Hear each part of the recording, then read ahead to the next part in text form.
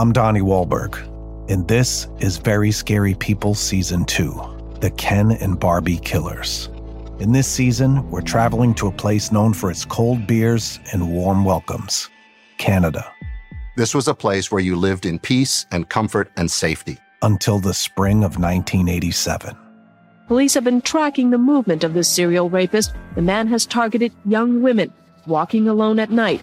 Local police couldn't find him. The investigation went on for years. They couldn't seem to stop this. And all the women he attacked was from behind and said, if you look at me, I'll slit your throat. Until his 13th victim caught a glimpse. She had enough time to look at him and to take his features in, blonde hair, blue eyes. Several people had called in tips to the police saying, this is Paul Bernardo. But by then, Paul Bernardo was falling in love. The object of his affection, Karla Homolka.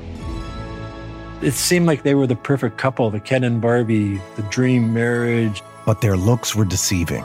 In reality, they were not the people that anyone thought that they actually were. Everyone was wrong. The day the two were pronounced husband and wife. That's the day they discover Leslie Mahaffey's body. 8 months later. 15-year-old Kristen French was apparently abducted in broad daylight.